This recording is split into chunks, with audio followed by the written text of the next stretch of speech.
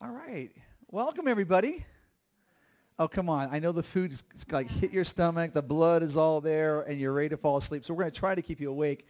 But my name is James Kraft, and this is my lovely bride, Terry Kraft. This July, we're going to be celebrating 27 years of marriage. Yes, uh-huh. And so, the fun part is because you're going to hear a little bit more about our story in a few minutes and really be able to connect with it. I'll just do this real quick. Yeah. You're going to find out why that's so cool. But our anniversary is on 7/11. That's our anniversary. When people shake their head like that, like, that's cool, they know what I'm talking about when I say that because we get to go down to 7-Eleven, right? You know what I'm talking about, 7-Elevens. If you don't have a 7-Eleven near you, you're probably blessed, okay, because it's not the greatest place in the world. And we get free Slurpees on our anniversary. What do you get, okay? And so, and then every time we get them, I hate them. I don't like Slurpees. It gives me a headache. Yeah, so we don't even drink them. But it's something. Well, we get to celebrate 27 years of marriage. And it's been ministry to one another. And we're grateful that we get to be here with you today to talk about Love Unstoppable. You know, what a marriage God has for you and the potential that God has for you in your lives here today. And we understand that marriages bring a lot of emotions. And even if you're not married here, you know, what you have seen in marriage and even potentially in your future, you know, what that looks like. And marriages bring a lot of pain, a lot of joy, a lot of confusion, a lot of anger, a lot of emotions. And so we have to integrate a lot of those things into our marriage and see how do we live life unstoppable as love is the driving force. And so we are so thankful that you're here. We had our last session, and we had such a great time. And so we prepared this whole teaching thing, and we threw it all out, and we had a lot of question and answers. And we pretty much did half of our time as Q&A. And so can we just do the same thing? Can we just kind of be flexible? And we're going to, the rules are here is that we want to engage with you, not teach you today. Is that okay? Because I think engaging and collaborating is probably some of the best teaching that you can do is when we can actually converse with one another. And so the rules are for asking questions, you can ask at any time. Okay? If a hand goes up, we're going to pause, stop, listen, and then engage. All right, so please ask questions along the way so that we can actually have a conversation with you rather than just a lecture. Is anybody in favor of that? Okay, and so we're excited. So you have to be thinking, all right? Get your thinking caps on, even though you just had lunch. But Terry, I know you wanted to say something. Well, why don't you pray and then we'll... Okay, I'm going to pray. Can we just pray first? Jesus, thank you for this opportunity for us to be together. And Lord, I pray that as we come here today, let this be a time that we can discover what love can do in our marriage. And we overuse the word many times. But today is something very special. You are here with us. And we're talking about marriage. And we're talking about the potential you have for us. And I pray that we would have our hearts open wide so that we can receive all that you have for us. We thank you for this, and we submit our time to you in Jesus' name. Amen and amen. Hey, before we get started, I wanted you, if you can, why is this thing working here? Oh, that's why there's no plug in there. There we go. Okay, I'd like for you guys to, you can go to, the website is James and Terry Kraft. Spell it all out. James and A-N-D, Terry, T-E-R-I, Kraft, C-R-A-F-T. I know it's a long whatever. JamesandTerryCraft.com. If you go there right now, we would like for you to pull your phones out. Go there right now. And then what you can do is on the home page, you're going to see right here, Foursquare Connection. Click on that, and then it's going to give you a password box. And the password is LOVE, L-O-V-E. I know it's a really complicated, bad password, but you know what? I want to make it simple. So L-O-V-E, I want you guys to go ahead and put that in. What you're going to do is as you click into that, you're going to see a video on there, and you're going to see some notes, an outline for today. And what's on that outline is a lot more than what we're going to actually talk or teach on so that you can walk away with some tools on paper. Does anybody like that? You can download it, whatever you want to do. And then there's a third thing on there is a flyer for you. if you want to you need to work on your marriage a little bit. That is a coupon so that you can call us, say I was here at Force Work and Connection, and it's half off on what you do. Because we believe in continual investment in marriage. And so everybody here, if you're married, raise your hand, if you're married here today, okay? You need to be working on your marriage, no matter what, until the day you die. Okay, so invest in what's important to you, and that's why we want to help get you guys started and see what needs to be worked on and so on and so forth. So those resources, you can do that at jamesandterrycraft.com. So. Well, we are very grateful that you are here, and I know that you guys are probably feeling a little bit like James said, kind of. So if you need to stand up and stretch, and if anybody has like an Apple Watch, it tells you when to stand. You know, we've got our life down to the point where, oh yeah, that's right, I gotta breathe now. Okay. But feel free. We really do want to have a discussion today. James and I, we have walked a long journey. We just want to prepare, our time together as well, just to help you guys understand. We really want this to be a safe environment. We do work with couples. We do a lot. We work in recovery. We work through, James works with lots of guys in recovery. I work with women who've walked through betrayal. We work with couples. We work with executives, kind of you name it. We've been in the church environment in many different ways, all the way through, probably since we've been married. But we get to just really invest right now in the season of our life into relationships and how we work really people through transformational journeys. And so we want this to be a safe environment. Is that okay? So here's the deal. We're way better as a group if we're just honest. And you can just, as you hear our story, you'll understand that honesty is really the only way that we're ever going to really make it through this and bring people with us who are transformed. And so that's what we really desire, right? We want to be transformed individuals, but we also want our ministries in whatever capacity that is, whether that's a senior pastor or a lay pastor, whether that's a ministering pastor or a staff member, whether that's just your kids at home. We want to be people who are transformed, who can transform others as we walk with them. So we just want to make that really clear up front. There's no stupid question. We're good. We're super easy. We're not intimidating people. But what I do want to ask too is that just so that we understand kind of how to prepare, moving forward, is how many people here are familiar with our personal story of restoration? A couple.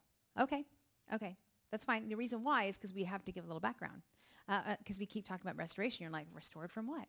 So that helps me to kind of see where we're going to go with that. So I'll let you take it from there. Awesome. Hey, I'd like for you guys, I want to share a scripture with you because, one, if we understand the basis of what Love Unstoppable is all about, because marriage is something that God has intended for us to really be a full expression of his image on this earth. Okay, I was created in the image of God, and guess what? Terry was created in the image of God. Put us together, we're a completion of that. And so really, it's a beautiful miracle that is on this earth to be able to express who God is. And so when people see healthy marriages, they really are experiencing God. I love it. And so it's something that it's easily preached, but it's hard to live out. Can I hear an amen on that? Okay, I saw some elbows flying on that one. Yeah, did you hear that? Okay, no, but the truth is, Love Unstoppable is something that we have to understand. But I have a scripture here I'd like for us to look at. In Colossians 3, 11 through 14, it says, "Therefore, as God's chosen people, holy and dearly loved, clothe yourself with compassion, kindness, humility, gentleness, and patience." It sounds like a Christian, right? Okay? "Bear with each other and forgive one another if any has a grievance against someone." Guys, that's just the basics of Christianity, or Christ's followers. But it says, "Forgive as the Lord forgave you." Oh, now it's getting a little harder, okay? And it says, and over all these virtues, put on what? Love. Love, because it says, which binds them all together in perfect unity. And so if we have all these other things without love, man, it doesn't make us complete in who we are, even in our marriage, for one another and for others. And so we have to understand that's as a foundation. You might think, well, James, I understand that. Well, so did I. As a pastor, as a denominational leader, I was a national youth director for this denomination for many years. As senior pastor, I understood the scripture. But did I really? Because love was not the foundation of it. I saw myself doing a lot of the things, of the virtues that it says here. But there's a simple truth that we learn to live by in this process. And we have to understand that the power of authentic relationship is not found in transactional living, okay? But in the outcome of a transformational journey. See, James Kraft lived very transactional as I was growing up to adulthood into ministry. Who here are senior pastors? Raise your hand. Who here are pastors, like not the senior pastor, but you're on staff as a pastor? Who here are lay leaders and on staff working in the church? Okay. Who here is just coming to Foursquare Convention because you're a minister of the gospel of Jesus Christ? Raise your hand. Okay, good. So different variety of positions and places and backgrounds. James, I came into this place where I was very transactional in my living. If I did this, then I would receive that. If I did really well in building a church, when I was a youth pastor in Simi Valley, California, we had 1,000 kids in our youth group. We had 2 services. Insanity was taking place. I had no clue what I was doing, but I can get a lot of kids there. A lot of kids. You know what I'm talking about. You've been there. You were there at the time. And we were running out of control. I was attractional. I was able to get kids there. And I believed in transformation, but James Kraft wasn't living transformed. Because I was living a transactional life. I was living in such a way, if I did all this, I would find my approval and acceptance over here. And it kept on building in different parts of ministry and even in marriage and as a dad, as a husband. And if it just kept on doing and doing and doing, I'd find my acceptance and love. Now, I know that might be something that, yeah, I understand. I can get it. Yep. But I can tell you right now in this room that this has become a burden on so many pastors today. If I just keep on doing, then I will get the approval of our denominational leaders, our district leaders, our so on meaning leader, whatever kind of leaders you want to talk about. And God says, hold on and stop right there. Will you just listen to my voice? I want you to stop living transactional, and I want you to start living transformational. Can I hear an amen on that? Amen. Now, you might get it, and you might be already there, but it took me almost 40 years of my life to finally get that. Where God says, will you wake up? I want you to get this. I'm a stubborn person. Holy smokes. But when I got it, I got it. And I share that with you today because a lot of blood, sweat, and tears went into that, of discovering the woundedness of James, so that transactional living was replaced with transformational living. Can I hear an amen on that? Okay. It says here in 1 John 3:18, it says, dear children, let us not love with words or speech, but with action and in truth. Okay, that might sound transactional though, right? No. But it is where I come before the Father and say, here I am. Search my heart, oh God. That is the most dangerous prayer you can pray. Does anybody know what I'm talking about? Search my heart, oh God. Oh, I never prayed that prayer. I never did. I was like, ain't happening because I know what you'll find. And you won't be happy with me when you find it. And you will turn your back on me, God. And you will reject me for who I am. And it scared me so bad that I lived in that shame for many years of my life. So, but let's keep on going, okay? I'm just kind of giving some scriptures you guys can reference that later on. But 1 Corinthians 13:3 says, if I give away all I have and deliver up my body to be burned, but have not love, I gain nothing. So Terry and I, we lived this transactional life for many years. We were in youth ministry, and then we went into we were the national directors. I was the national director at the time for Foursquare denomination, traveling all over, meeting with pastors, doing all the great things. But I kept everybody at an arm's length distance. Everybody in our church, I kept them this way. I love you. I will serve you. I will give my life to you, but you will not know the real me. You can't know this, because if you know this, you'll leave the church. You won't put up with this because you won't connect with my pain. That's what I thought. And I know I'm connecting with people here right now because everywhere we go, I talk to senior pastors and leaders, and they say, I understand that. and they carry a mask on their face, everything's just fine. Everything's just fine. I'm good. I'm good. But if I remove the mask and they look inside and there's just despair in their eyes. And today I want to encourage you with that because there is hope and you are not alone. Amen? There is hope and you are not alone. I didn't understand that until my life came crashing down and I lost everything except my wife and 3 beautiful daughters. You know, when I was growing up, I grew up in an evangelical Christian home. Lots of rules, very little relationship. We didn't understand the complexity of just being honest and vulnerable with each other. It was go to church on Sunday morning, Sunday night, Wednesday night, and then you had a Bible study in there somewhere else, right? Does anybody know that kind of living? All right? All right. And I lived, you keep doing, you keep doing, you keep doing. And I'll tell you right now, I learned transactional at a very young age. And if you did well, I was accepted. If I ran, I was a track and field athlete. I went to college for that. I was a fast guy at that time. I ain't fast anymore. Okay, something happened. It's called age. All right, but I was able to go to university, compete. If I did that, I was accepted. If I got good grades, I was accepted and loved. If I did all the great things, I was accepted and loved. Transferred into my ministry. If I built a really large youth ministry, I got attention, acceptance. If I was able to build a big church, boom, same thing. And then if I was a national ministry, if I travel around, put on a national youth conference that gathered around 7,000 young people from around the world, and everybody's like, yay. And I felt like, yeah, yay. I felt good. On the inside, I was dying. Then I was asked to go, and Terry and I we were asked to move to Hawaii, and we went to go pastor at New Hope Oahu. The church is around 10,000 people at the time. Yay, we finally made it. The pinnacle. And James is dying on the inside because I was living transactionally, and then Terry was a recipient of my transactional living. In the meantime, I've had a porn addiction since I was age 11, all the way through life. And I had this wound inside is I'm dirty and I'm bad. No one will ever understand my addiction. In my mind, I thought alcohol would have been a whole lot better. Drugs would have been a whole lot better. Because at least you'll see it and say, pity you. But porn was such a dirty, shameful thing that people just did not connect with. And so I lived with that my whole life in ministry.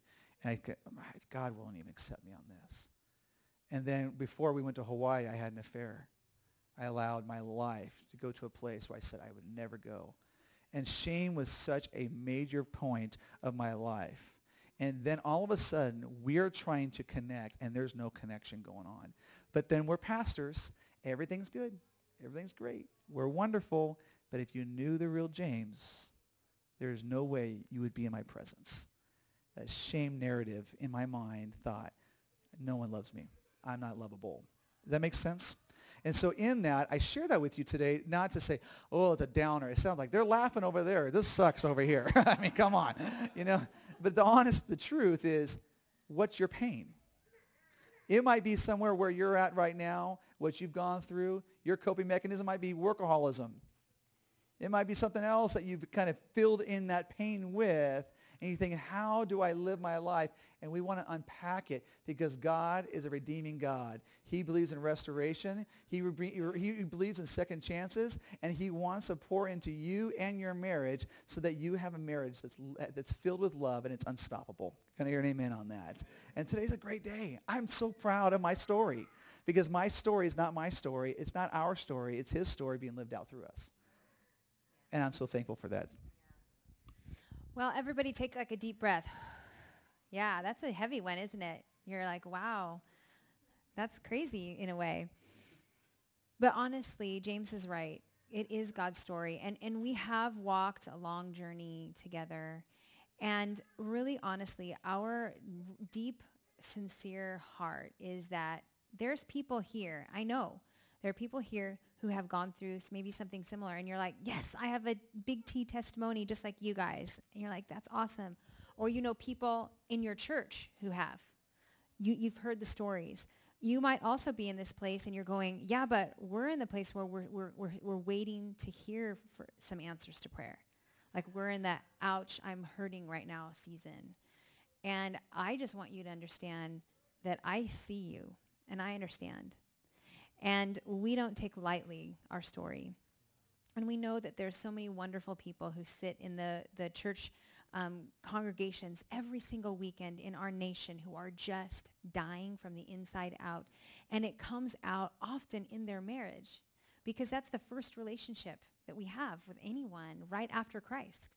It's like we love the Lord with all our heart, soul, mind, and strength, right? And then after, ourselves, it's this way. Well, what's the first covenant relationship? It's our marriage. And yet we're bleeding, and we don't know what to say. And oftentimes, if we don't have environments where we can be honest, it can be very stifling and very difficult.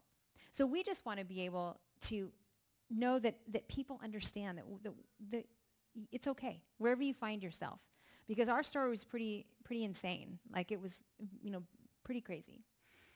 But we also don't want to take lightly the fact that there were people, there was collateral damage. When a leader falls, it hurts people. There were a lot of people damaged. And James has been just so wonderful through the process, just to be able to, really try to work through and be a proxy. Whenever we speak in churches, he'll, by proxy, if any leader has ever damaged you or hurt you, I am sorry, because I understand that journey, both of being hurt by and, being the hurter. And I'm sorry. And so we want to help you, not only in your personal life, but in whatever ministry you find yourself. Can we create environments where people can get into a place of transformation? Can we at least agree on that? And if we aren't in that place, and we laugh because, we'll tell you a funny story even from this last week, because we don't have it all together, and we're never going to say we do, because that's heaven, and we're excited to go there someday. But until then, it's our responsibility and our stewardship to walk that through and get the help that we need all along the way. But, there's going to be times when there are people who come and they're needing for us to create environments and have a heart and language that says, yeah, it's okay. We can do this. We can do it. And when we need to get the help, we do it as well. Okay, so I just want, to be able to kind of preface that as we sort of, start walking through. Yeah, absolutely. You ever get stopped by the Holy Spirit? He says, back up a little bit. I said, that's my story, and I'm proud of it. I need you to understand what I said. I'm proud of what the outcome of our story is. You hear what I said? Because I want you to, some might get stuck right there and thinking, why are you proud of your sin? I never once said I was proud of my sin. I'm proud of the process of what God has done and the redemptive work that he did. They're still grieving. I think back, and I'll tell you, I came to convention. This is my first time back to convention since it was almost 9 years ago. And I walked through the halls, and I see people, and I'm like, whew, a lot of emotions. Can we be real with each other? And I walked in here, and I was like full of joy. And then I also was like, oh, wow. And when people would come give me hugs, there was like, wow, redemption. Not redemption in James. It was, God, the enemy was out for destruction. And you are such a wonderful God. That's what I'm proud of. And I'm just telling you that because some of you need to hear that God wants to do that in all of our lives. And he wants to do that right where you're at here today, or in your congregation, or in your personal marriage, or your friends, and so on and so forth. And so I just want to bring clarity, because I believe when the Holy Spirit speaks, you never want to miss the opportunity. Someone needed to hear that, and I stand with you, that God wants to take your life and your story and make you proud of it because of what he wants to do in you. Amen? Sorry to interrupt you. No, that's good. That's good. Well, before we move on, we have a few things that we are going to kind of highlight, and then we're going to have some Q&A, because really that's honestly where we love to kind of thrive in as well. But does anybody have any questions thus far? Like, seriously, anything? Any questions? Comments? No? Yeah.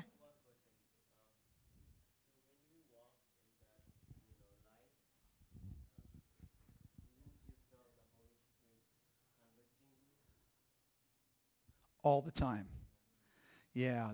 But the shame in my life was louder than the Holy Spirit's voice in my life. Okay? The shame in my life of you are bad. And I was hearing that because of the pain inside. All right, and all I could hear is that. So we say that this all the time. The pain on the outside has to increase more than the pain on the inside for change to take place. Okay? That's why when I go to the doctor and he says, hey, your cholesterol's high, you got to make some changes. But unless I find out, I'm not going to make the change. Well, in my life, I kept on just moving forward as no one will know. We can just do this, and I can completely put a happy face on, and everybody will be okay. And the Holy Spirit's saying, James, stop. James, stop. James, listen to my voice. And I keep on pushing away because there's a wound inside from my childhood that I would never deal with. There was deep wounds inside. I said, nope, nope. And I kept on pushing them off. And then eventually God says, I'm going to have to run you off the cliff, James. And he did so, and he caught me in the free fall and says, now, will you listen to me? And I lost it. I said, yes, I will. Because I had to come to the end of myself before I could actually move forward. Does that make sense? So yes, every single day I heard him say to me, James, listen to me. And I'm like, no, I can't. Because God, if you only understood, because I understand, I could not hear that. I could not get to that place until I came to the crashing place where I was. Yeah.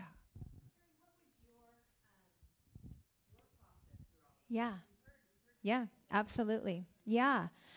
You know, it's great, and I love that question, and so I'm glad that you asked that. And I tell people I get asked two questions all the time, and the number one question I get asked is, you know, how did you learn to trust again? You know, and that's a valid question. And the second one is how did you decide to stay? And, you know, both of them are very deep and wide. And let me tell you that we did not walk this alone. Dr. Ted and Diane came to our last breakout session, and we cried because they are like spiritual parents, and they were right there with us, you know, every step of the way. So basically when this crash happened, you know, I was pretty much blindsided.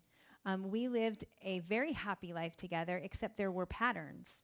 So there would be patterns of anger, pattern of isolation. You'd be like, gosh, James, you're not the same all the time.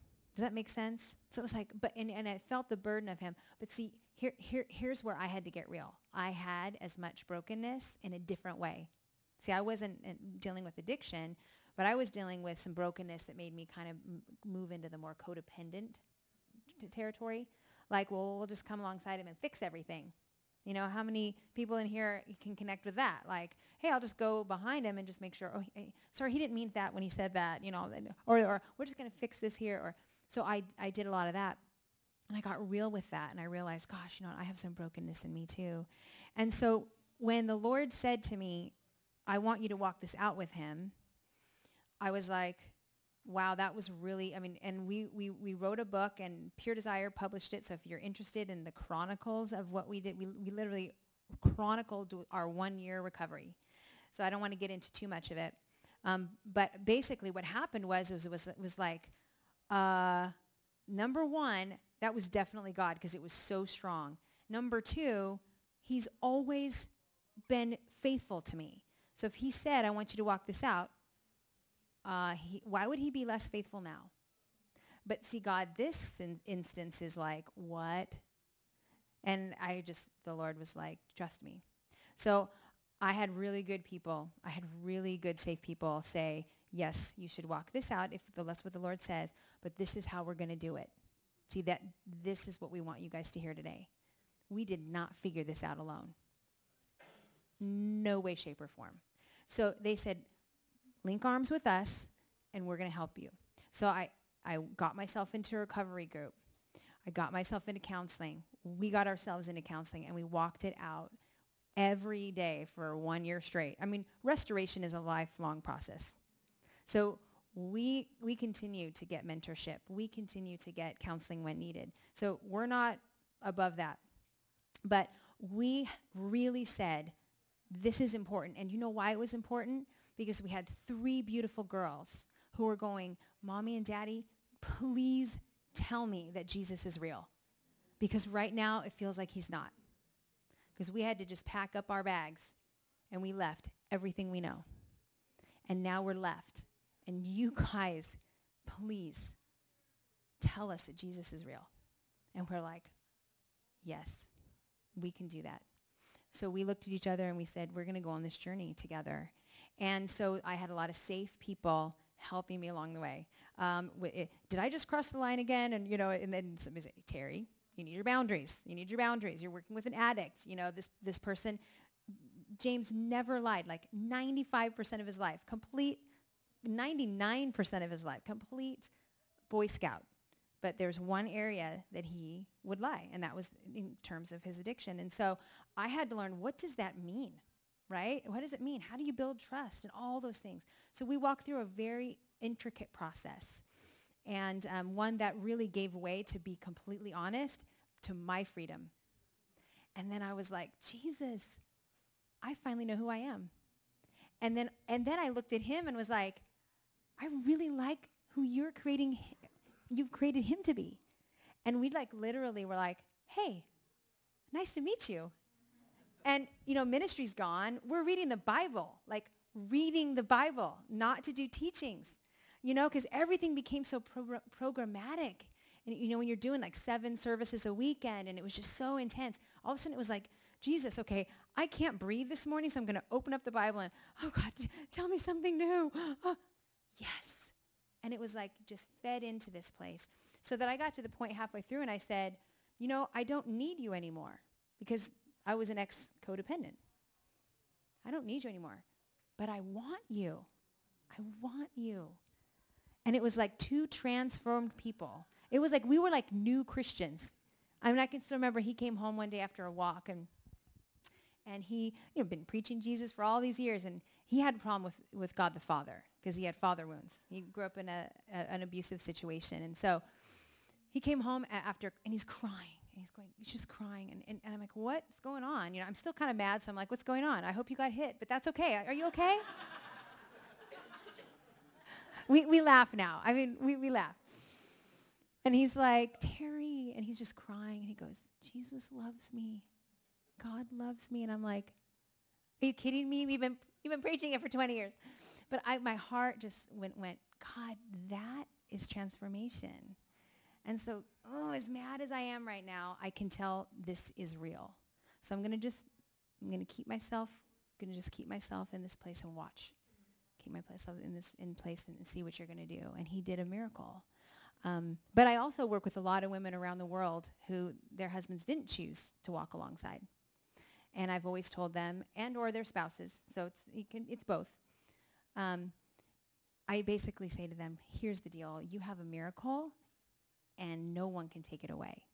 So if James decided not to walk this healing journey, I could still be whole in Christ. And I could still advocate for marriage. And I could still be healed and be restored. But I was fortunate enough that we could do this together. So does that kind of make sense? And here's I don't know, does anybody, and I'll get your question in just a second, does anybody here know what the Enneagram is? Okay, some people are into it, some people, it's basically like a personality test kind of thing. Well, here's a true story. I'm a 7, he's an 8. If you know anything about Enneagram, not a great combo. Right? I mean, we are. We're actually a really great combo. We're also a really not so good combo. I'm like Elf, and he's like Rambo. So Elf and Rambo. I'm like, oh my gosh, there's a tree. And he's like, what? Come on, let's go. We've got to go. We've got to get there. And I'm like, why? So that was pretty much our marriage. I'm Elf, and he's like Rambo. Now, through the years and through our restoration, God has softened those places. But we've learned to be really at ease and happy and peace with who he's created us to be. See, there was a time that was really hard. And so that didn't lead into our connectedness. So within your lives and in your ministries, my question is how comfortable are the individuals and the marriages at being who they are? It's okay. It's okay to be a 7 and an 8. And when we're on, we are on. We'll take the world. We'll develop stuff. We'll get it done. It's really great. When we're off, wow. That's all I have to say. Wow.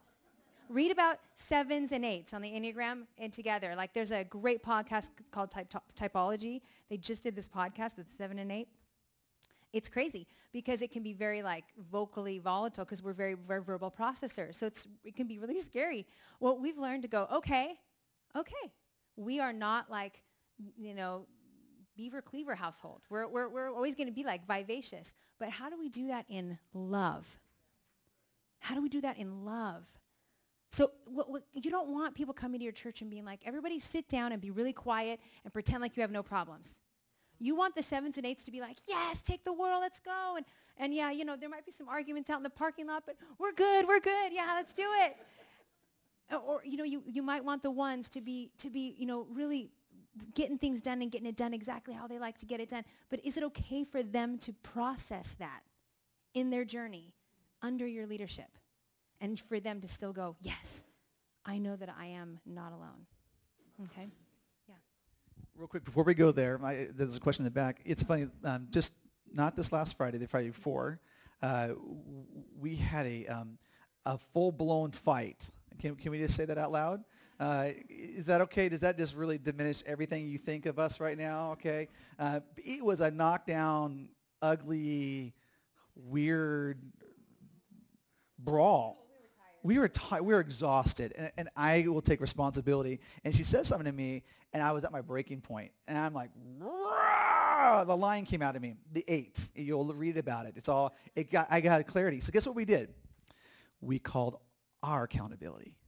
And, well, Terry did it first, and then I did too. We did it in separate places, and we called the same person. Her name's Nancy Houston in Dallas, Texas, and she used to be on staff at Gateway, and she's a sex therapist and a counselor, and I belong to her Townsend Leadership Program, and she works with us countlessly.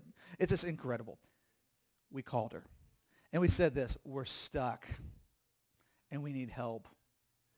But James and Terry, you guys we work with a lot of couples and a lot of marriages around the world.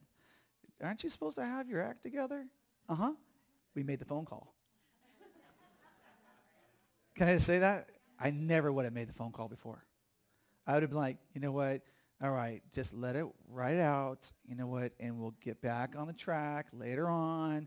You know what? We'll hate each other in the process, and we'll get there, and we'll be happy, and everything will be fine, dang it, right? Is that what you kind of think? Right? You know what I'm talking about. You're like, I'm not saying anything right now. And Nancy said, okay, you're stuck. Let's work through this. And literally she navigated us through our limbic lie. Our limbic system tells us what the lie is, and we were believing it. And she goes, let's walk into truth, and let's accept who you are, and let's walk in truth together. And it was like awesome. And it was one of those experiences, like she wanted to rip my head off, I wanted to rip her head off, and it was like, am I being too vulnerable right now? Am I freaking anybody else out here, okay? But can I just be honest with you? I know that's your life as well. We just really have put a facade. Everything's great, okay? Now, it might not be yours, but it's most, okay? So it's important for you to understand me being vulnerable with you. It's like we're all in process until the day we die, so. That's right. There was a question in the back, and then we'll move on. Good. Yeah. Oh, yeah. Great question. Yeah, good question. We do chronicle that in the book as well if you want to kind of read more about it. But, okay. This is our book. We hate promoting ourselves, so, but if you don't buy it, what's that? Oh, Nick, where's Nick? Oh, Nick's here. He's the head of Pure Desire, okay? And so, and he told me to say this. If you don't buy this book, you're not allowed to come back to service tonight, okay? So is that what you said to say, right? Okay. But this is our story. It's called Exposed. And you look on this side, and it's really great. We have great people who just were a part of it. Jim Scott really endorsed my side, and Tammy Dunn, who endorsed Terry's side. But you read 8 chapters, and then you flip it over, and then there's Terry's 8 chapters through that side. And then we meet in the middle with really cool pictures of our lives, of a covenant ceremony that we renewed our vows with those who walk through our challenging season. And so it just really helps you understand the journey. Okay, we're all on a journey. For crying out loud, can we just accept that we're on a journey and be okay with mess? And so really it's a great book of hope. That's all it really is. And it really helps you understand how we overcame addiction and betrayal and really lived an unstoppable marriage. Well, at the time, let's see, it was so many years ago, we had a 6-year-old, I have to count on my fingers. I used to be a third grade teacher. That's sad. Yeah, 10 and 14. Yeah, 10 and 14, 6, 10, 14. So, yeah, that's a story in and itself because all of a sudden, you know, we packed our bags, moved back. We moved to Hawaii, then packed our bags, moved back to the mainland, and we literally had nothing. You know, we were pastors for all those years. So we were looking down the to-do list of, first of all, you know, recovering from our marriage and addiction recovery, but then we also had to like figure out a way to make a living. And we honestly just weren't prepared for that. And so God did that miracle too, which is crazy, you know, just to think what he can do. But here's really an interesting thing with the children involved. Number one, there's no secret sin that your children aren't going to partake of, period. Okay? That's the bottom line.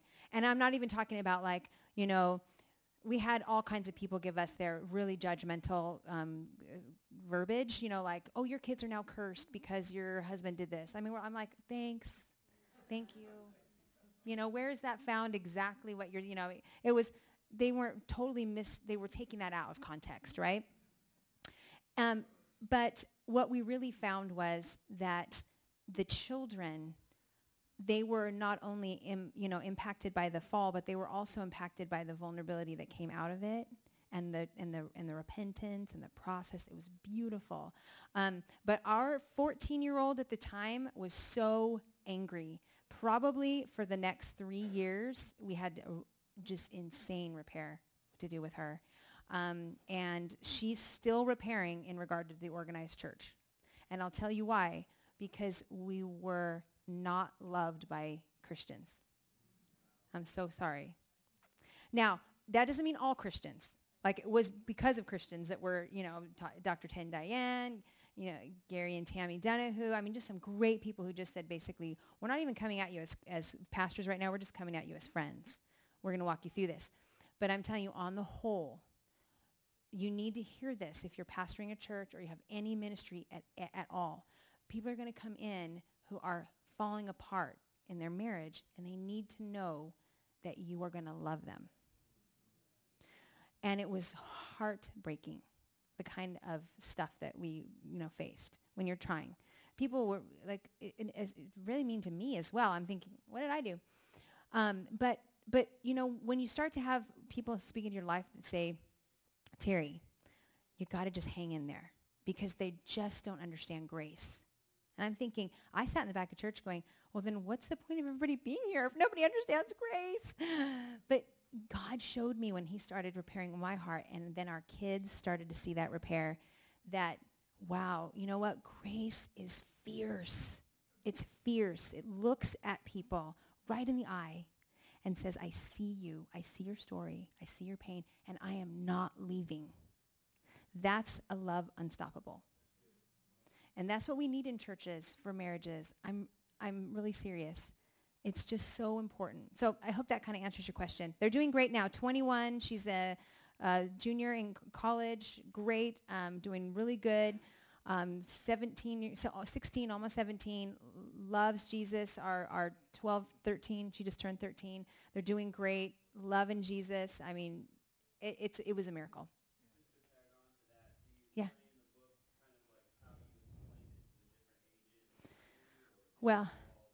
Well, yeah, we didn't get a chance.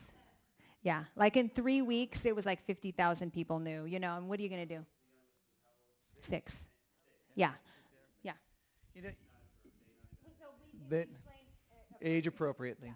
You know, we had to talk about honesty and dad lying. And see, I relapsed a couple times with porn after confession, and we had a very strong safety plan. If I relapsed and I had to do a polygraph and all that to make sure everything was out.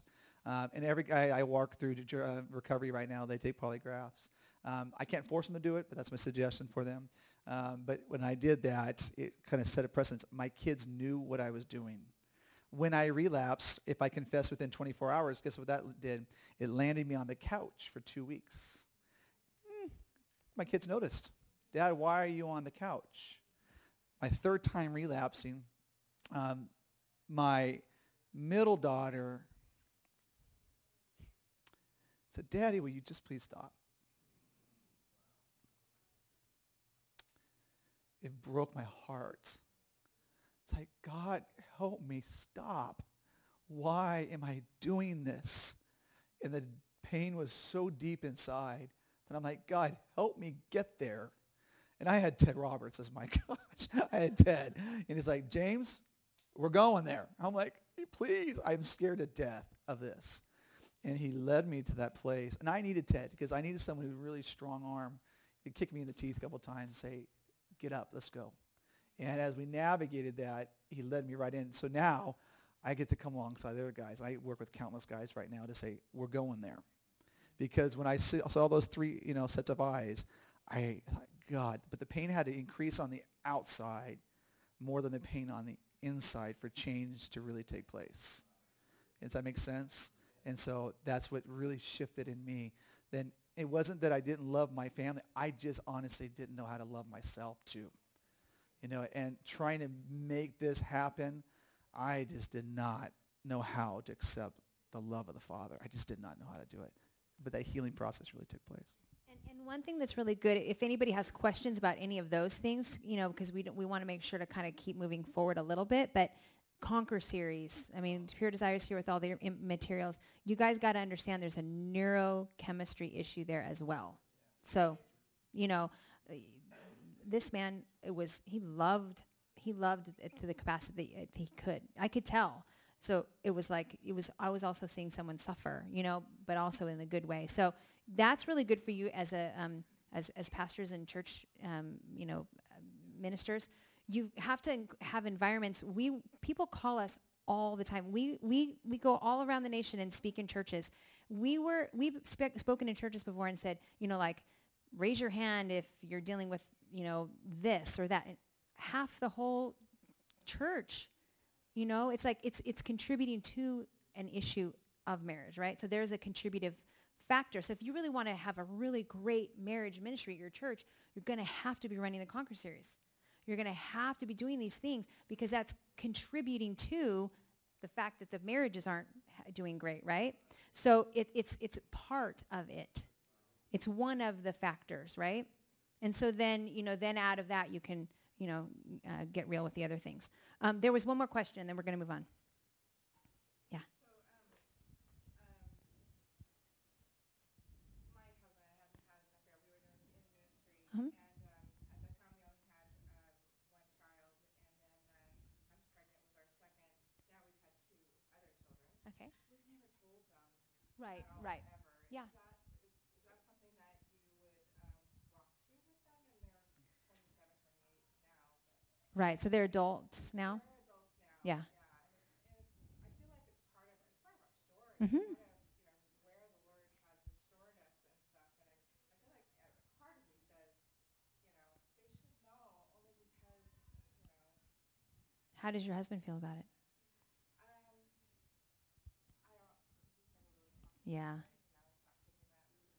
No. we feel like we've kind of went through that. Mm-hmm. We've gotten a lot of healing. We've been restored. Yeah. Actually, crazy story, but yeah, we're a mess. But then we divorced actually 10 years after that.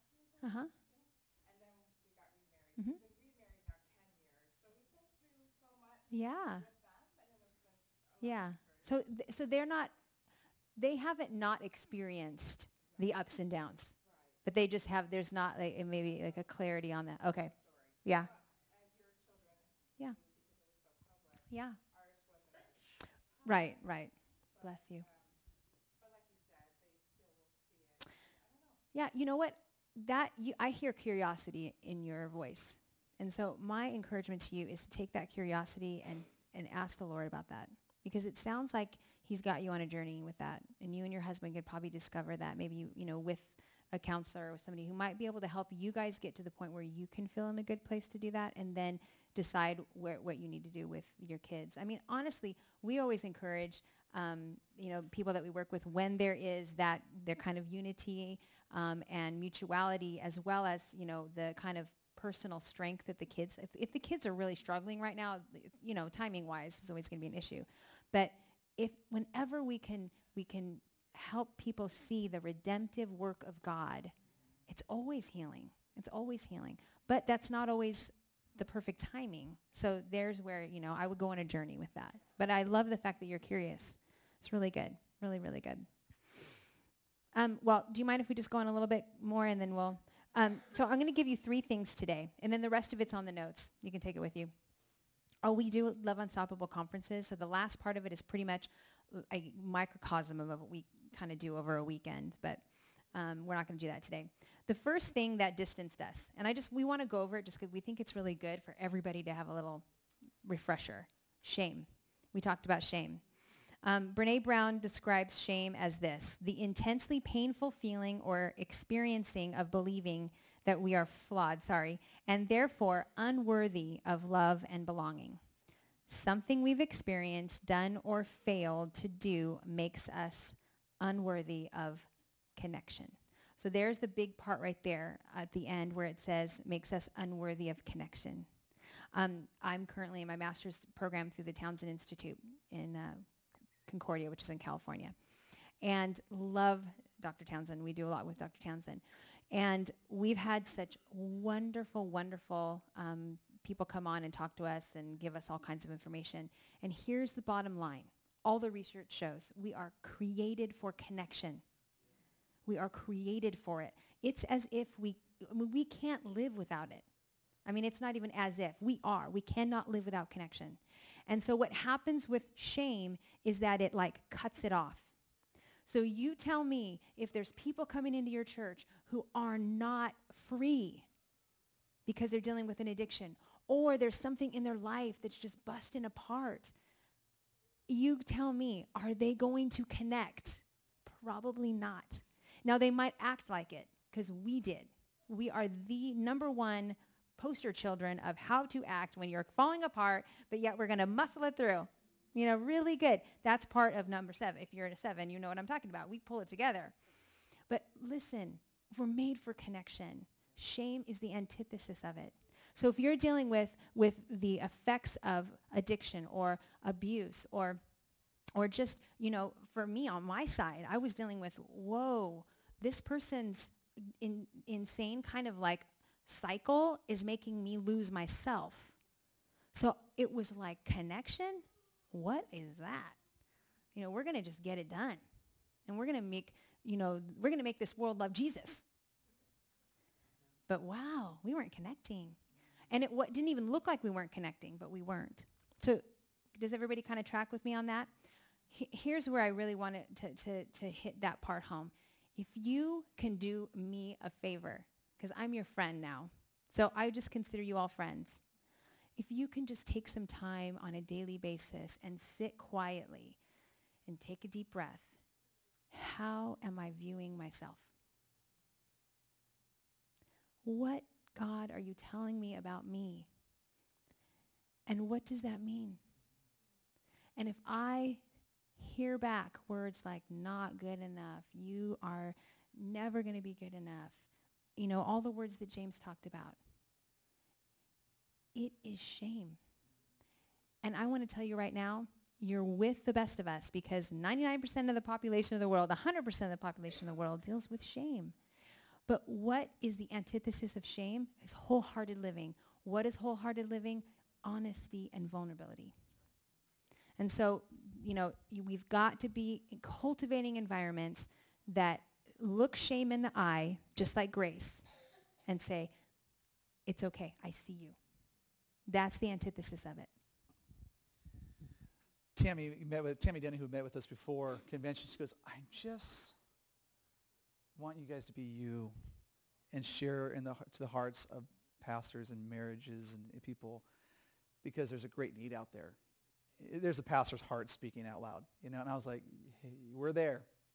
We'll come and just be us and connect with your heart. We have a lot of stuff and resources you can go online and get, but we want to connect with your heart today. And there's a lot of you're dealing with shame.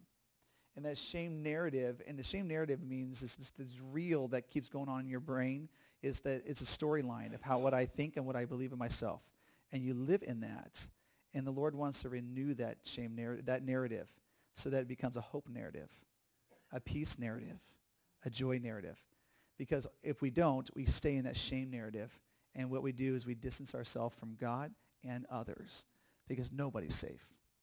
Nobody's safe. Amen? And so the second thing we had on there too is a lack of true intimacy and vulnerability. I really didn't know what true intimacy and vulnerability was all about. See, every day of my life, I kept everybody at arm's length. You know, it's like in youth ministry and pastoral ministry and in family, everybody was here. I loved a lot of people. And that was really, if you saw James was happy, hey, how's it going? And bring people there. But you didn't get here. I never allowed anybody here. I love living here now because I'm not afraid of it. I'm not afraid of you coming into my woundedness or my vulnerability. And I'm not afraid to talk about my insecurities. And I'm not afraid of it. I'm like, yeah, I'm pretty insecure there. Sorry. Let's talk about it. And you're like, you're weird. Yeah, I guess I am a little weird. You know, but I'm not ashamed of it any longer. And so I'm like, let's go there. I would like to go there because if I can go there and you can go there with me, you'll get to know me and I get to know you and we become our truest self. See, I'm not just talking about intimacy sexually. You know, we are created in 3 parts, spirit, soul, and body. And if we can have intimacy in spirit, soul, and body, there's a completion because, you know, God created me in his image. And then he created Terry in his image. And when we are together as one, it's really beautiful because we're a depiction and a fulfillment of God's image here on earth. That's why the enemy is so adamant of tearing down the institution of marriage in our society.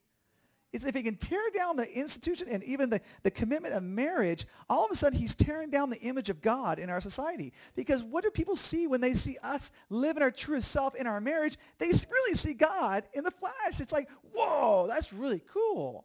It's pure. And so it's really important for us to understand and that we have to understand that shame impacts vulnerability. You cannot be vulnerable if you're shameful. You can't do it. They don't go. It's like oil and water. It does not work. It doesn't work. So it's important. The third thing here that we learn, and then we're going to go into Q&A because we want to end our time in Q&A, is we called it population isolation. We wrote about it in our book. It's a kind of a coin that we were just talking one day when we were writing this thing, and we said, God, it's so us. We were populated with so many people. In Hawaii, our church was 10,000 people. So literally, after service, it took forever because everybody hugs and kisses there. They're like, hey, you know, kind of thing. I'm like, you know, it's the greatest experience. But we just had people all around us. But we were so isolated and alone. No one knew us. No one knew me. And no one knew what our marriage was going through. No one saw James Kraft get up at 2 o'clock in the morning and go for a run because I was trying to outrun my anxiety and fear of being caught. No one knew us. No one understood that Terry was going through cycle systems with me and saying James's ways, Dr. Jekyll and Mr. Hyde, Dr. Jekyll and Mr. Hyde. They didn't see that. They saw pastoral. We're good. We're good. Can I just be honest with you today?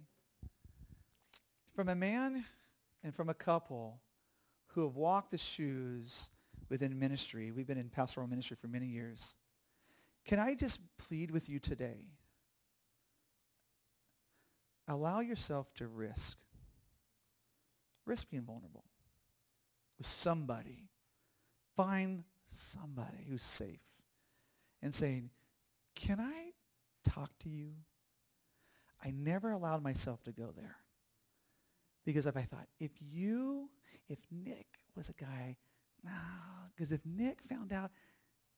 if he found out something about me, he wouldn't accept me for who I am, and I would never have another friend again. I'm just going to ask you to risk, because I know there's a lot in this room here today. There's things that you've allowed to build up as a wall, a mask. We all wear masks, all right? I'm going to ask you to take that mask away and let people see the pain in your eyes. Let them see it. It is the most fulfilling place to be in this world today because it's true connection with others. And when we have true connection with others, we truly have connection with God. Can I hear an amen on that? Amen. And so today, we want to strongly encourage you to go there. Because if we can work on those areas of our marriage, and we have so much fun. When we go do Love Unstoppable marriage conferences, we have so much fun with marriages. Because the marriage institution is such a beautiful place. We can have a lot of fun. But there's a point of discovery that God says, I want you guys to discover what true intimacy is all about. But you're going to have to take a risk. You're going to have to take a risk. I was too afraid to. Until God says, okay, I'm going to take my hand off of you. You're going to run off that cliff, but I'm going to catch you. And I'm going to bring you back into this place of restoration. But I have to let go. It's a scary place. And God is a faithful God. Amen? Amen. I just wanted to add to that. It's funny because many of you didn't kind of know our background, so that, was great. But some people see us standing up here and, James has been restored to the Foursquare denomination. Doesn't happen all the time. So, we thank God for your journey, and I know that many people have benefited from that. But it's funny because pastoral leadership wasn't our motive for restoration. And so my encouragement to you today is start to understand what's motivating you to do what you do.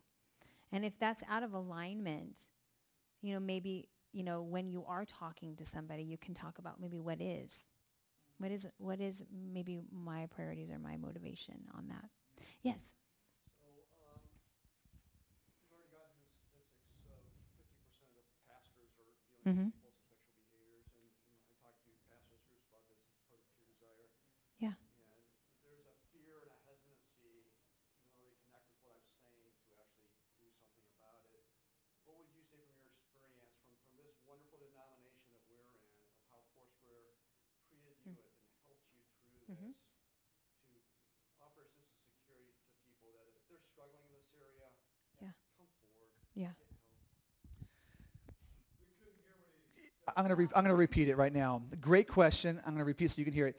There's so many people, 50% of pastors, men in the church right now are struggling with sexual addiction. Okay, if it's porn or whatever. So we have to understand the reality that we're facing here today. So no, women are a little less. Okay, but the reality is that is our reality here in this room. I know that makes some of us stand up, I don't want to be known or seen. But it's just, can we just put that as a reality? That's our reality. We're not going to make it weird. So we have it even more so in our churches. So over 70% of the men in our churches. Okay, if we saw that as a disease, we'd say we have an epidemic in our hands. Right? But we don't see that as an epidemic a lot of times because there's a shame narrative that wraps itself around that, and we kind of isolate it and put it over here, and then say, we'll have a small group that deals with that. If you want to go in secrecy, you can go in secrecy and deal with your thing. But I'm going to tell you right now, if we can just come to realization of how real this is, just like our kids, we talk about sex at our home. It's awesome. I love it. I love when we sit at the dinner table and we don't have nicknames for body parts, and it's funny, and our kids are like, oh my gosh, we just said penis. Oh my gosh. And our kids freak out and love it. But we deal with things head on. And we deal with abortions. We deal with sexual addiction. We deal with all these things because our kids feel safe to talk about it. And here's the church has to be a place of safety and a place of delivering tools for people then to say, I'm struggling. What do I do now? We have a plan for you. We have the Conquer series. We'd like for you to go through a process of discovery of information. And then after that, we're going to go in a place of discipleship, and we're going to go through the 7 pillars of freedom, or the betrayal beyond, or 8 pillars of freedom for women. And we're going to have a process for you. You guys, there is a plan, and there are great tools available for you and your church. And then for marriages, we have plans for your marriage. But there has to be honesty first in a safe environment where people can look at you and say, hey, you're okay. You're okay. And with even a smile on your face and say, let's go together. Let's do this. And their vulnerability where you can say, I struggled, or you know what, I don't do that, but I have this, and let's do this together. There has to be a safe environment in the church. It's a culture system, though. And there's a culture that's been broken through a narrative of even past in the church and in our world today. But I'll tell you, the next generation's fed up with it. They're tired of it. They're tired of a facade, and that's why they're leaving the church in droves. And so we have to come to the place of vulnerability and say, let's go there. Let's talk about it. Let's have honest conversation. And then as we have honest conversation, that's where we open the door to transformation. But unless we connect with them with authenticity and vulnerability, they're never going to open the door to transformation in their life. Does that make sense? We sure, yeah, thank you, buddy. Do you want to go over that? Yeah, real quick. Can I use this real quick? You guys, did everybody get this here, a flyer in, real quick? And we're going to, what time is it? Yeah, we got 15 more minutes. Love Unstoppable marriage conferences. Terry and I put on. We go to churches all over, and we literally work through, and we have a lot of fun. We love to laugh with couples. We love to get in there and cry with couples, though. And we love to come around and put our arms around people and say, let's go through this together, and then connect them with their churches, with the tools that the churches have, and help leadership establish the right tools and pathways for people for healing. And so we have that for people, for churches that can get us out there to help you get established. And it literally, and we drive people, we partner with Pure Desire, we partner with the Townsend Institute, we partner because we believe it takes a village to grow a healthy marriage. Can I just be honest, amen on that? Okay? And so we have a great village we belong to. But we also have a thing here called Marriage Unplugged. And it is an intensive that we do. We only take 5 couples at a time, and we go away in a place, an isolated, beautiful location, and we spend time together with Terry and I and with Nancy Houston and Gary Donahue, and you live with us in a beautiful location with lots of great food, and we have an intensive for 3 days, and then after that, you live with us, not at our house, at your home, but we work with you every week for 6 months in your marriage. 6 months. 3-day intensive, 6-month follow-through, and it brings transformation in your marriage. And we love it. Michael and Debbie, if you can just raise your hands. They're from Dallas, Texas. They are a couple that we've been working with for some time now. They've gone through Marriage Unplugged, and they're here. They flew out here just to be with us because they're just cool people. And they're going to be right up here afterwards to talk with you about Marriage Unplugged because they can explain to you what it's done for their lives and how that it can impact your life. So don't miss out on that, okay? So, yeah. There's more questions. I just want to make sure we get them all. I really like how you were saying, like, you have these mentors who came alongside of you and walked with you through this process or anything, but I feel like we're, relatively younger and, in our church and everything, but I feel like mentors are really hard to find. So, like, I desperately want to be poured into, and I want, like, our marriage to, like, be watered by somebody, but I feel like, how do you find mentors? Yeah, that's a good question. Well, again, it has to do with your, if that's part of your church's culture, to develop the mentors. And, sometimes I think we have to go and sort of find those connections, and look around. And if there's what you would consider a healthy marriage or someone who really has gone the distance, talk to them and ask them. Hey, we're looking for some people to really pour into our lives, on a weekly basis or on a monthly basis, so that you guys can take some initiative in that. I think it's not necessarily, if it's not a culture, it's not going to happen. So you have to kind of take initiative on that for sure. Or you can, talk to some people in your church and try to get maybe a mentoring program available for marriages. But honestly, that's why we have the generations. I love, it was spoken, last night. It's like, you can't have a young church without, the older generation. You can't have an older church. You need the younger generation, right? So we need each other. So my encouragement is to look for some people that you feel like are safe, that you can trust, and walk that out with them. Obviously there's people like James and I that, we do that now for our ministry, but if you're wanting that in your own community, then you have to take that initiative. Mentoring just doesn't happen. That's, you have to kind of seek it out. The suggestion on that Yeah. was when I wanted to mentor, I prayed. Yeah. Oh, absolutely. Yeah. The Lord brought them to you. Standing right there, and I'm like, whoa! There you go. Exactly. The Lord. And there's times you're going to invest in it. My daughter's an athlete. She's a hurdler. Go on our Facebook. She's really pretty and really pretty how she runs. It's like, whoa. But we pay for a coach. And we go and we get a coach to invest in her life. Okay, hear me when I say that. There are times when your marriage is going to need a marriage coach, to say, we're going to invest our time, money, and resources into this. And it costs you something, yeah. But you get the right people to say, we're going to work through a journey here, on this journey with you. We're going to get to a destination. The destination is not a location. It's a process being lived out. Okay, so I want you to, there might be sometimes, that's what Terry and I go out to Dallas every month, and I join 9 other people, and I get to work through life with these people. But it's an investment, and so it might be something that you have to do that as well. So is that okay for me to be that honest? Is that right? Yeah, in the back. What's the difference between your Conquer curriculum and Pure Desire, or is that the same? Nick, don't leave, buddy. Yeah, good job, man. All right. Yeah, look at it. No, well, I want to speak in, but Nick, you can add this. Conquer series, I'm going to, 7 pillars, Dr. Ted wrote the material that is very extensive. And the 7 pillars, I work guys through the 7 pillars program, and I tell them they have to give me 1 year of their life because I want to experience summer, fall, winter, spring with them. It is a year-long process that I want to experience life with them. And I walk the 7 pillars with them through a 1-year process. And I have it down where it's like I just time it out. I want to have that time. It takes time to process. It takes time. Sometimes I don't break through with guys until like the 6th month. It's like, oh, finally, we're making it. I don't say that to them, but finally, all right, we made it through. All right, we got breakthrough here. Conquer series takes the 7 pillars, and it's really correct me if I'm wrong, Nick, but we're on the Conquer series. Terry and I are on there.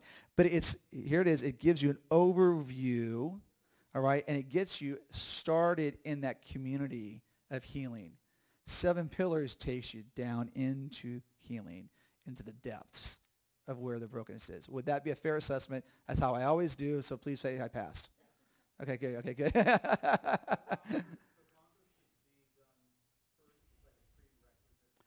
It's not always a prerequisite, but it is highly recommended. I think it is. Yeah. I'm going to steal that verbiage. Good job, buddy. Yeah.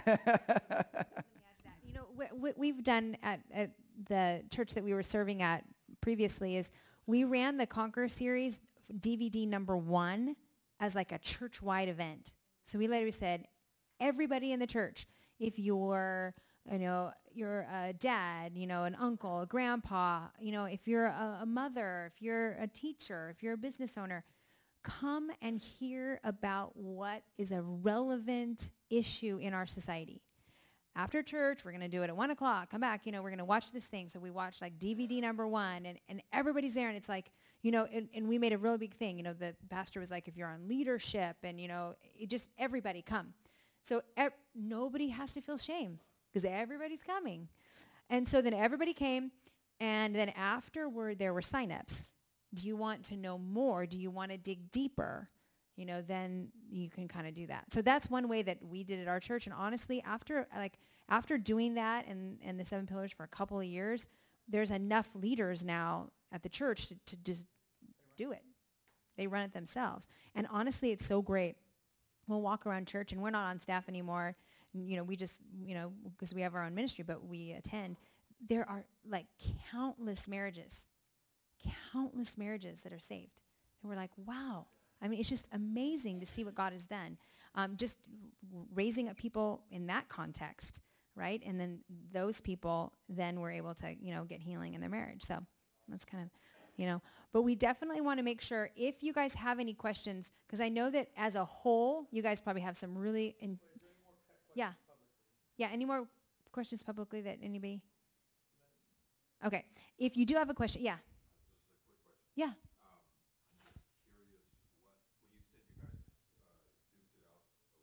You're the second person to ask that. And you made that call. I'm just curious. I don't care about the actual argument, what it was. What that call looked like. What do you say when you make that call? Well, I can speak for me because I was the one in the wrong. And so I'll just be honest. I woke up on Friday morning exhausted. Our last month and a half, we've just been driving so hard. And all of a sudden I woke up on Friday morning thinking, Okay, I'm good. Hey, sweetheart, how you doing? And she goes, hey, Doug, good. Hey, don't forget tomorrow, Saturday, is an all-day track meet that you're going to. I said, yeah, I'm already planning on that. And Sunday is an all-day water polo tournament you're going to. I'm like, yeah, no problem. And she goes, and don't forget, we had 2 clients on Sunday afternoon. I'm all, what?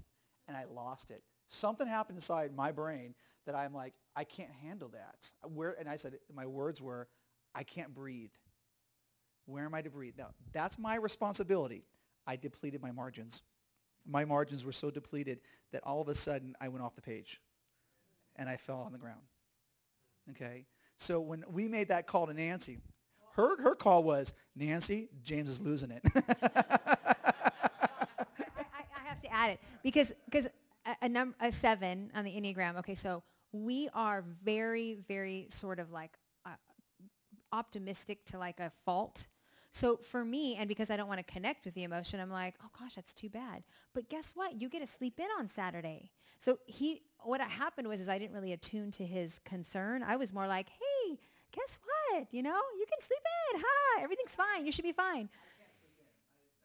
Yeah, so what he really needed was for me to really be empathetic. Like, oh my gosh, I'm so sorry. I didn't like, ah. So we just went 2 different directions communication-wise.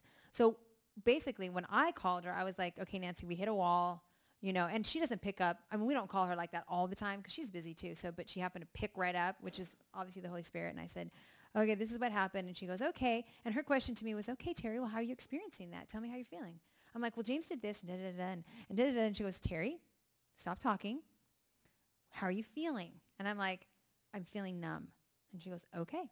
She goes, so this isn't the first time that's happened. I'm like, no, you know that, Nancy. She goes, I know, but I wanted you to say it. So I said, okay. So we went kind of back and forth. And she goes, yeah. She goes, you know what? I want you to be okay with the fact that you said to him something positive. And I was like, yeah, because I'm feeling kind of bad about that right now. So she said, no, I want you to be you. And so I said, okay. And she says, but I also know that, that James responded similarly to his personality. She goes, can we just get real there? And then she said, let's just talk about that, And then all of a sudden the shame just went down because I felt like I failed because I was too perky, too happy. And then he was, realizing, oh gosh, I probably overreacted, So she just got us to that place where it was like, tell me how you're feeling. Let's just process that a little bit because she's worked with us long enough. So we didn't have to go into a long diatribe. It was more just like, we're really falling apart right now. She's like, okay. Now we've seen her and her husband lose it, and she probably calls Dr. Townsend. I don't know. But because they're really close. But yeah, you got to have the people that you can call. My call, probably about 7, 8 minutes, maybe 10 minutes at the most. Mine was a little longer. Oh, no more than half an hour. Mine was like 15, 20 minutes max. Yeah. We were on track. On track with it, a clear direction where to go. Oh, totally, yeah. And that's where we literally saw it and like, we will never live without this. Never live. Dr. Townsend has 5 people that he goes to. 5 people. And he says that he's very clear. I have 5 people I go to for help. And he admits, I need help. This is Dr. John Townsend, wrote the book on boundaries. Okay? 5 people that he goes to. We know that our marriage, we will never stop counseling, and we will never stop having coaches. We'll never have it. We'll never stop it because it's important for us to stay on track so that we can keep going forward into the calling and promises that God has for us. But we got to be real with ourselves. We're human beings. Okay? We are not robots. I know that's hard, but sometimes that's the truth. I got to say it out loud. Amen? And so that is God's promise for you, is that it's okay that you're not okay. It's just not okay if you stay there. And God wants to keep moving us forward into the promises he has. Does that make sense? Is it okay? Okay. Any other questions? Yeah. One of the other things that we've done with some churches just globally is we've like come in through Zoom or Skype, and we've kind of worked with their marriage ministries or their teams and kind of helped them learn how to sort of coach, as well, set up some systems. in their own, areas. So, that's something that we can also help people with as well. It can feel a little daunting, as well. So, any other questions? Yeah.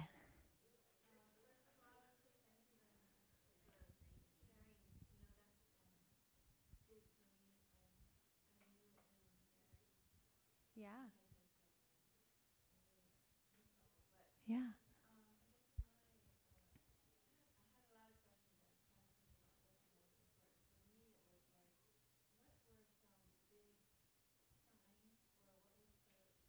Yeah. Mm-hmm. Yeah. Sure.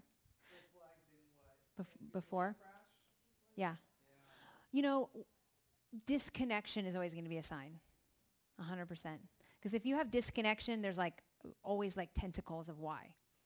So whenever there's like a disconnection or an isolation, a pulling back, then there's when you're going to find, and I'm not saying that it has to be like, oh my gosh, there's an addiction, there's, affair, but that's when you start to see it. So it's kind of like, okay, I just didn't understand enough. I was so broken inside myself that I was like, disconnection sort of feels normal for my family, so I guess we live here. I did not know what connection was, so I didn't seem very much like an issue. So now, if like we know if there's any kind of pulling back in language, like talking, communication, then we know how to communicate there.